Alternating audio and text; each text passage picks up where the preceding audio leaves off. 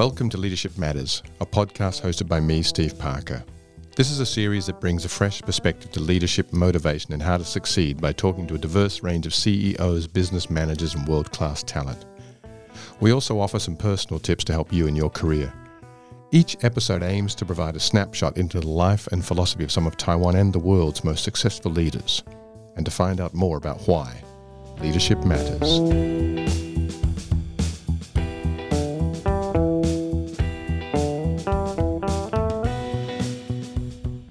We're very lucky to have Tiffany Chou in the studio today. She's a co-founder and CEO of CAREhER. It's a platform that empowers leadership for women through community connections, conscious content, and curated experiences.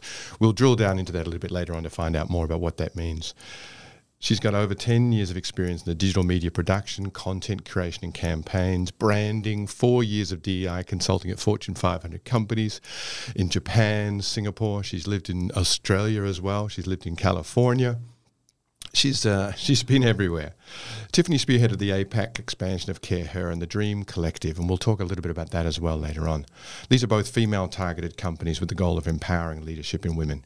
Her multicultural background gives her a fascinating perspective, and we're really looking forward to drilling into what this means for her and how this has kind of been brought to bear on how she's developed, particularly CAREhER, this organization. Tiffany, it's fantastic to see you here. Thank you, Stephen, and thank you for such a succinct introduction of my very short career lifespan. Well, it was succinct, and you helped me to write it, so I really appreciate that. Thank you. I wanted to start by asking you something. How you build a specific community? How do you go about doing something like that, but also at the same time without excluding the rest of the world? Yeah, I think, Stephen, you asked a really good question, because in order to change the world, it's not possible to exclude that 49% of population, which is male, right? And so a quick answer is we don't exclude them. We actually invite them to be allies. Let it be our corporate partners. A lot of the decision makers, like CEOs, are actually male. In terms of my partners, we have 2 partners that are actually male as well. So for me, we actually have a chapter called CAREhER. It's actually welcoming all the male allies that are willing to kind of support us, whether it's the knowledge, the resource, the insights, or just like personally supporting us to empower more women and put them into leadership roles. So my short answer is we don't exclude them. We invite them to help us build a community that is as strong as what it is right now. And how do you feel like your experience doing DEI consulting, has that brought you to where you are today to want to create CAREhER? I think, so the great late Steve Jobs has mentioned that you look back and you connect the dots, right? I've never understood that and I wanted to thank you that you gave me an opportunity to look back at my past milestones that shaped me who I am today. I'm a forestry major, which back in the days, I focused on biodiversity. And then when I went to law school, I also was really fascinated by the idea of diversity. I'm also always interested in connecting people, either been connecting opportunities, resources, or just matching people that I think they might have a great chemistry and fit. So all of this kind of shaped what I do. And also by doing consultancy work for the past 3 years with Fortune 500 companies, that kind of shaped my understanding of what is the best business model for CAREhER. We did pivot it. CAREhER has been a decade, but I think because of these past incidents, it helped me pivot a business model that fits us the most and fits my personality and my passion and value the most, which, coming back to your question, it's not just DEI consulting, but it's also the community that I really, really care about.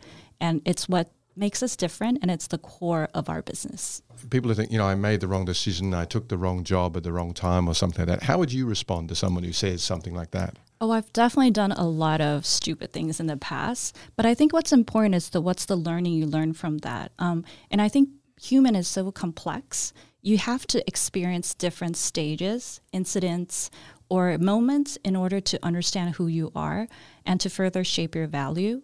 And I think it's such an important thing these days that's not educated or communicated in our system. So people need to learn that through different jobs or different experiences. And I think I was lucky enough that I was always very conscious about it. So when I look back, even though it's probably not the best decision, but I've always been very present of what I was doing. And I always kind of go with the flow instead of forcing things. So that's why that type of passion kind of led me to where I am right now. So my answer would be like, don't think of anything as just a mistake. It's just a setback, or it's just something for you to learn from this incident and to help you shape a better future. At the very least, learning is about learning what you don't want. Yeah, exactly. I completely agree with that theory. So it's about kind of eliminating what you don't want in life and slowly figure out what you want in life. Right. Coming back to this kind of mindfulness thing, tell me about the good aspects of mindfulness. Where do you think it adds value to someone and their career or whatever it is they want to achieve in life? I think mindfulness is such a large word. For me, it's more about just being aware and conscious of your every step and how you feel about it. Very little time people look inside themselves and reflect to feel that, is this something that they're really passionate about? Is this something of their life purpose? So when it comes to mindfulness, it's take out the time to be conscious about what you're doing right now. Does it make you happy? Is it something that fuels you? If you're doing something that you're passionate about, you will be super energetic. Like for me, entrepreneurship has always been fulfilling. It's stressful, but it's something that I really think it's my purpose and my calling. So I never really had the day that felt that I wanted to give up. It's always for me just, okay, I learned something. It's not the best experience sometimes, but I've always felt like I can keep going because I'm conscious of what I'm experiencing at the moment. And I will look at the experience and see, okay, what can I do better next time? So I think it's that mindset of knowing what you're going through at that moment and to really be present. I think for mindfulness, a lot of people think about the future or they regret about the past, but you're losing time on that precise moment.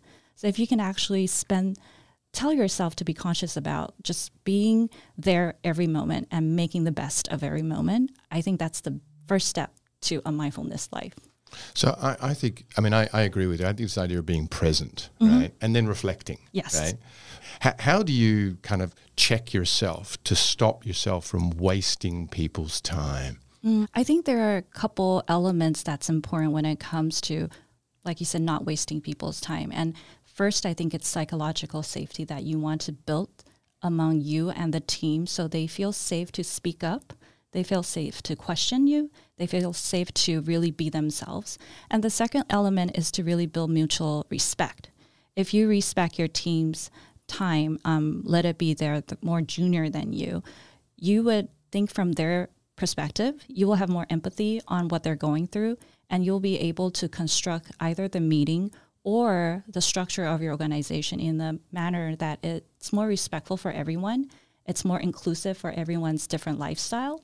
Or my team is really young, so there's not really working moms yet. But I think that's one element that leaders need to be conscious about, that people right now value their own time and energy differently from before.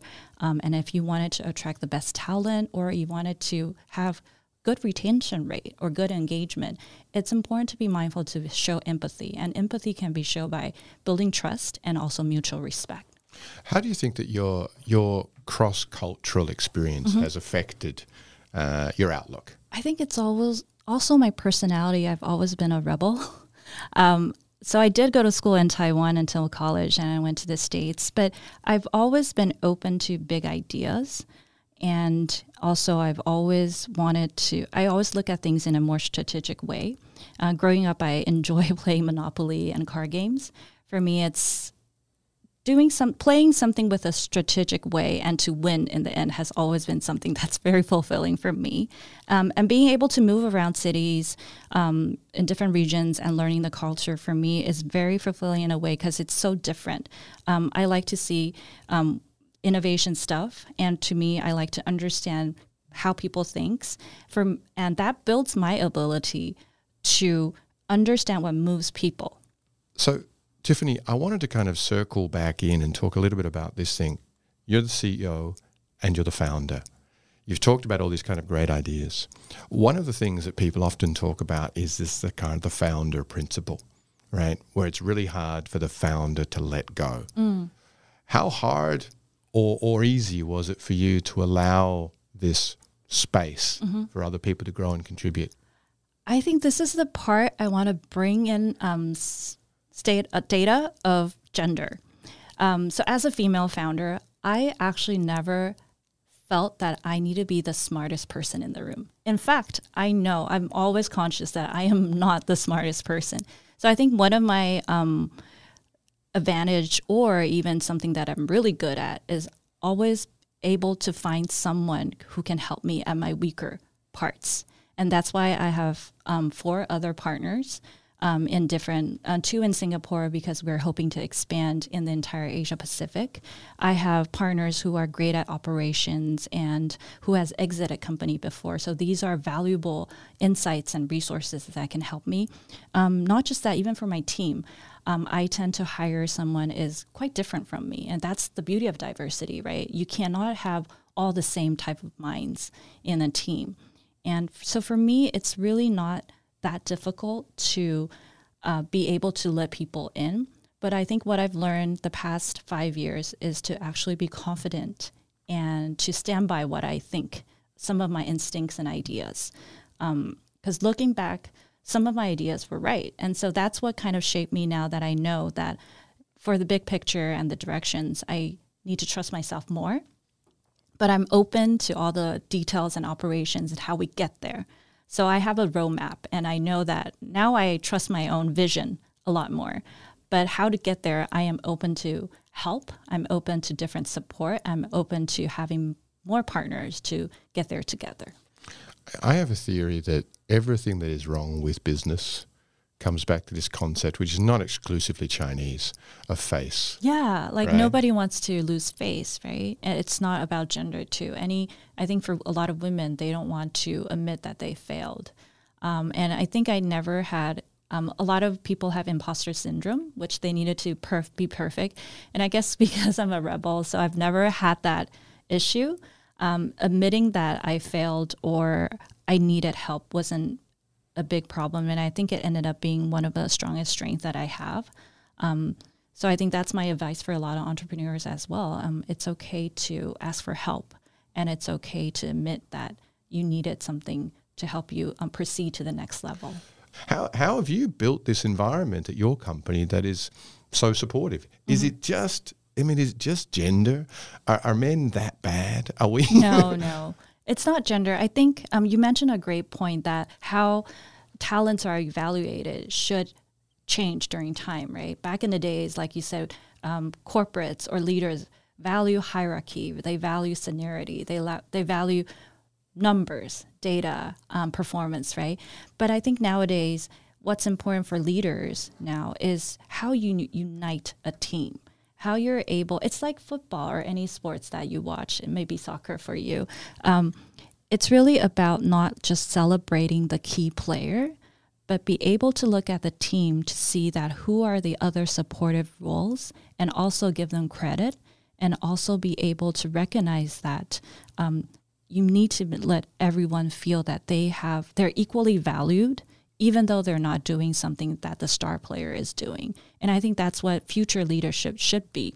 Back in the days, leadership are celebrated in a more dominant way, right? Leaders who speak loudly, who are male figures, right? And now you have female leaders like the Prime Minister of New Zealand, right? Or you have other females that are much more vulnerable. They're willing to admit failure or their weakness or their fear, but they are really good at uniting a team, a country, a nation, or a group of people. And I think that's the key leadership element moving forward for the next couple of years. What about where you have someone who's contributing zero? How do you manage that out? And the other part of this question is, how do you deal with that and not demotivate other people around them? Yes, I think that's a really good question, especially for small organizations. Any change would affect the team's morale. But I think my philosophy for a smaller team right now, we're like around 10, and for startups, is to hire fast and fire fast. Because anyone would affect the whole culture and team because it's so small. But for me, it's not about performing or not. It's just the dynamic doesn't work. I've definitely had incidents that there's talent that's super outspoken, looks like a really strong-willed person, but she just doesn't fit with the team. Because I'm a team player, and our culture is to have everyone, to really celebrate everyone's role and to giving all the supportive roles value. So if someone doesn't respect that or doesn't fit in the culture, it's not entirely her problem, or it's not a right or wrong answer, but it's just overall it doesn't fit because we have a very strong culture. So I think for me, it's just to look at it different ways and try to give her a role that fits her the most. But if not, when the time comes, you have to make a decision to change it because it will affect the remaining team. And I think that's, for a lot of organizations, quite important to recognize that the smaller your organization is, the more fragile your culture might be. And culture is so important for employer branding right now and for a team to perform well. So you really need to be very conscious and willing to communicate with the team and to be able to maximize everyone, to put them on the right roles. But when the dynamic's not working, you needed to take actions to fix the team as well. And I also think that in part, good people are always looking for something more. Right. Right? Good talent for sure. Right? Yes. Of course, right? Mm-hmm. So if you're a small organization, you have to accept the fact that you're not going to be able to be everything to everyone, right? Yes. Someone gets to a certain level. Mm-hmm. They move on. Right? Absolutely. And I think it did bother me in the very beginning because I'm more sentimental and we're like, no, we're a team. But I think if you look at it in a way that it's like an alumni network. So people who left CAREhER, who graduated CAREhER, they're still part of the community. They're still smart women who cares about our value, which is to connect and grow.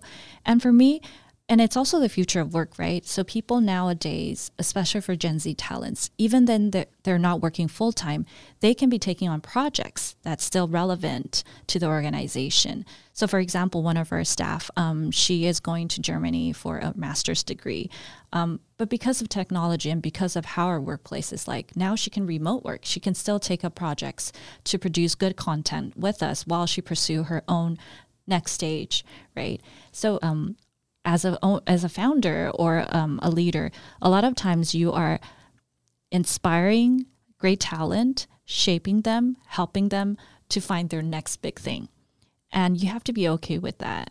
But I think because work has changed so much, these people are really just alumni of your organization. And I think if you keep a good relationship and if you have something that you can still work together, it's mutually beneficial. They can still bring in great opportunities, clients, or where they're working at, they can still come back and do projects and cross over with you. So keep an open mind. And I think it's just understand that people will move on to good things. And it's actually, if the better they're doing, it reflects on you. It means that your organization set them up right so they can have a better next step as well. It's such a nice way to think about ex-employees. That's a key characteristic I've noticed also of great leaders is this level of optimism. Mm-hmm. I think you have to wake up in the morning and kind of feel like whatever was happening yesterday, it's going to be okay today. Yeah, definitely. And I think it's a key mindset for entrepreneurs or small organization leaders that you won't be ready for everything. So there are times that I will look at an opportunity and we're probably just 60% ready, but I'll tell the team that I think we should do this, and then we can learn that 40% while we're doing it, in the middle of doing it. Because you would think of a product and then you never test the market and then you launch it. You never know what the user's responses are. But for us, it's quite important to have that mindset that when we're 60% ready, say yes to these opportunities, and we will make it work while we do it. I want to talk a little bit about remote working. Mm-hmm. You brought it up just now. And how has managing people for you mm-hmm. changed with this idea of remote working? I have to admit that I've also been learning this because I'm such a face-to-face person, but my team taught me so much about it. I think going back to remote work, pandemic has accelerated this change systematically and personally. So systematically, I think retention has gone to engagement instead. So I wouldn't say people will measure how your organization is by retention. It's more about engagement now because you have this flexibility of remote work, hybrid work. People are given the tools, like you said, there's technology and internet to work with their own schedules. They're saving time on commute, and people are figuring out what's their optimized work style. So as a leader, it's important to understand that, yes, it's not easy to transit to remote work, but it's something that would ultimately help with productivity and team morale. So systematically, it's important to keep on communicating and really set up what works for the team. So for example, for my team, we are kind of the hybrid work. We have employees who come into the office every day. We have employees who are in Germany and Tokyo, in Singapore. And then we have people who are completely by project. So it's important to align everyone. That is a way to show respect as well. To just keep ahead of what everybody is doing. So we do weekly alignment meetings. It's like a 15-minute meeting, not something really fast. But everyone kind of report on what's going on with their status this week. We also have monthly meetings that we try to have everyone together. That face-to-face time is actually quite important still. So these are systematically what we have been trying to do to make sure that everyone is aligned and the meetings are not long and mundane, but effective to respect everybody's time. And I think it goes back to another thing is personally how remote work has changed the future of workplace, especially for Generation Z, because there's so much, you needed that trust between trusting your employees not coming into the office, but they're still working, right? Trusting your employees that because you save them commute time, you save them from all these like clock in, clock out time and everything, they would actually reciprocate by optimizing how they work. So it's really about that purpose and autonomy that you're giving them. It also gives them ownership and accountability. So I think remote work now has changed systematically and personally, and that's something leaders should be mindful of to make sure that it's taken care of through communication, through behavior. And with that, I think it would solidify the productivity of your team as well and the culture. So do you care about outcome, or you care about the amount of time someone spends? I care about outcome, but definitely I think remote work, the thing is the communication cost is so high right now because back in the days when you're in an office, you can just probably discuss when you just turn your head and talk to the person next to you, right? And now you have to schedule meetings. So there are other, not obstacles, but there are other bumps that we need to overcome in order to make remote work smooth. So I do care, but short answer is I care about the outcome for sure. But I think there are also a lot of other technical issues that if the team were going to work, everybody has to put in the time to communicate better. So it saves time and also to be fair of the people that are coming into the office. So that's something I'm always quite mindful about is I am respectful of people who choose to come into the office. And I want them to feel fair that because they come into office, they are not valued less or that they're not giving less flexibility than the ones who are not. And so I try to make sure that the ones who are remote working are updating their status, are communicating frequently to the ones who are coming to the office so they don't feel like, why are people not working in the office and I'm in the office all the time? So for me, it's about the fairness of people who choose not to remote work and for people who are remote working to feel that they're included in a lot of the office rituals as well, because we have team lunch, we have a lot of these events that we do face-to-face, we have our office dog, so we can play with the dog all the time. It's a two-way street, right? How to make the remote people feel included, how to make the people in the office feel that they are respected and they are still given the flexibility if they wanted to have it. That's fantastic. I've heard a lot of really good stuff today, and we're going to have to finish up fairly soon. It's always far too short, I feel, these segments. But I've heard you talk about this when you're building an organization to invite and don't exclude. Mm-hmm. If you want to build true kind of diversity, you've got to invite and include people in. Mm-hmm. You've got to almost, in a sense, I'm hearing you saying you've got to invite the enemy in as well, right? Mm-hmm. I mean, bring all of the kind of the stakeholders, right, including those people that may in fact be the ones who don't agree with you. Yes. Right. I'm hearing you talk about just really trying to establish a connection with people, right? Build these. I mean, in the old days we call it networking, but it's less focused on business than that. It's connecting with people and ideas, learning from your past. I think this is a really cool idea. You know, think about the kind of the string that connects you to everything that you've done in the past. We are in some ways educated not to make mistakes, but you're saying embrace those. I celebrate mistakes. Well, I mean, hopefully not a lot of big mistakes, but I think it's not a negative thing. And there are times I actually encourage my team, we don't call it a mistake. We call it a learning. And just by phrasing it, it changes your mindset as well. When you call it a mistake, people are fearful. They won't admit it. They're scared of telling you that they did something wrong. But as a leader or as a manager, I think it's important to just create a culture that encourages people to own up to that learning. Nice. I like that. Nobody's ever gone through life without making a single learning opportunity. Especially, no one's perfect. And I think that also is an important value today is for leaders, that it's not about being perfect. It's about being authentic. And if you're being authentic, there's no way you never made any mistake, right? I feel this from you, and it's something you said as well, is this idea of creating a safe space. You know, we want to create a safe environment where people can speak up about those kind of learning opportunities, as you phrased it, and this giving mutual respect, you know, allowing that someone may have less experience or more experience or whatever it is, but they have more or less knowledge, but we need to respect the person. Right. And I hear that very strongly from you. And I like this idea of kind of this reverse mentoring. I've heard this from a few leaders where they talk about, you know, mentor up and down and sideways. Right. Learn from everybody around you. Peer learning too. Peer learning as well, right? And making people go out, not making people, but encouraging people to go out and learn stuff. Learn something new and share with the team. And it encourages and motivates and empowers the people in your organization. So really, really interesting things today. Thank you so much for your time, Tiffany. Thank you, Stephen, for having me. You can listen to this podcast live on the fourth Monday of every month on ICRT, and after that on the ICRT website, Apple Podcasts, Spotify, or wherever you get your podcasts. Just search for Leadership Matters by Steve Parker. You can also check out my social media. I'm on Facebook, Twitter, LinkedIn, and Instagram. We'll see you next time.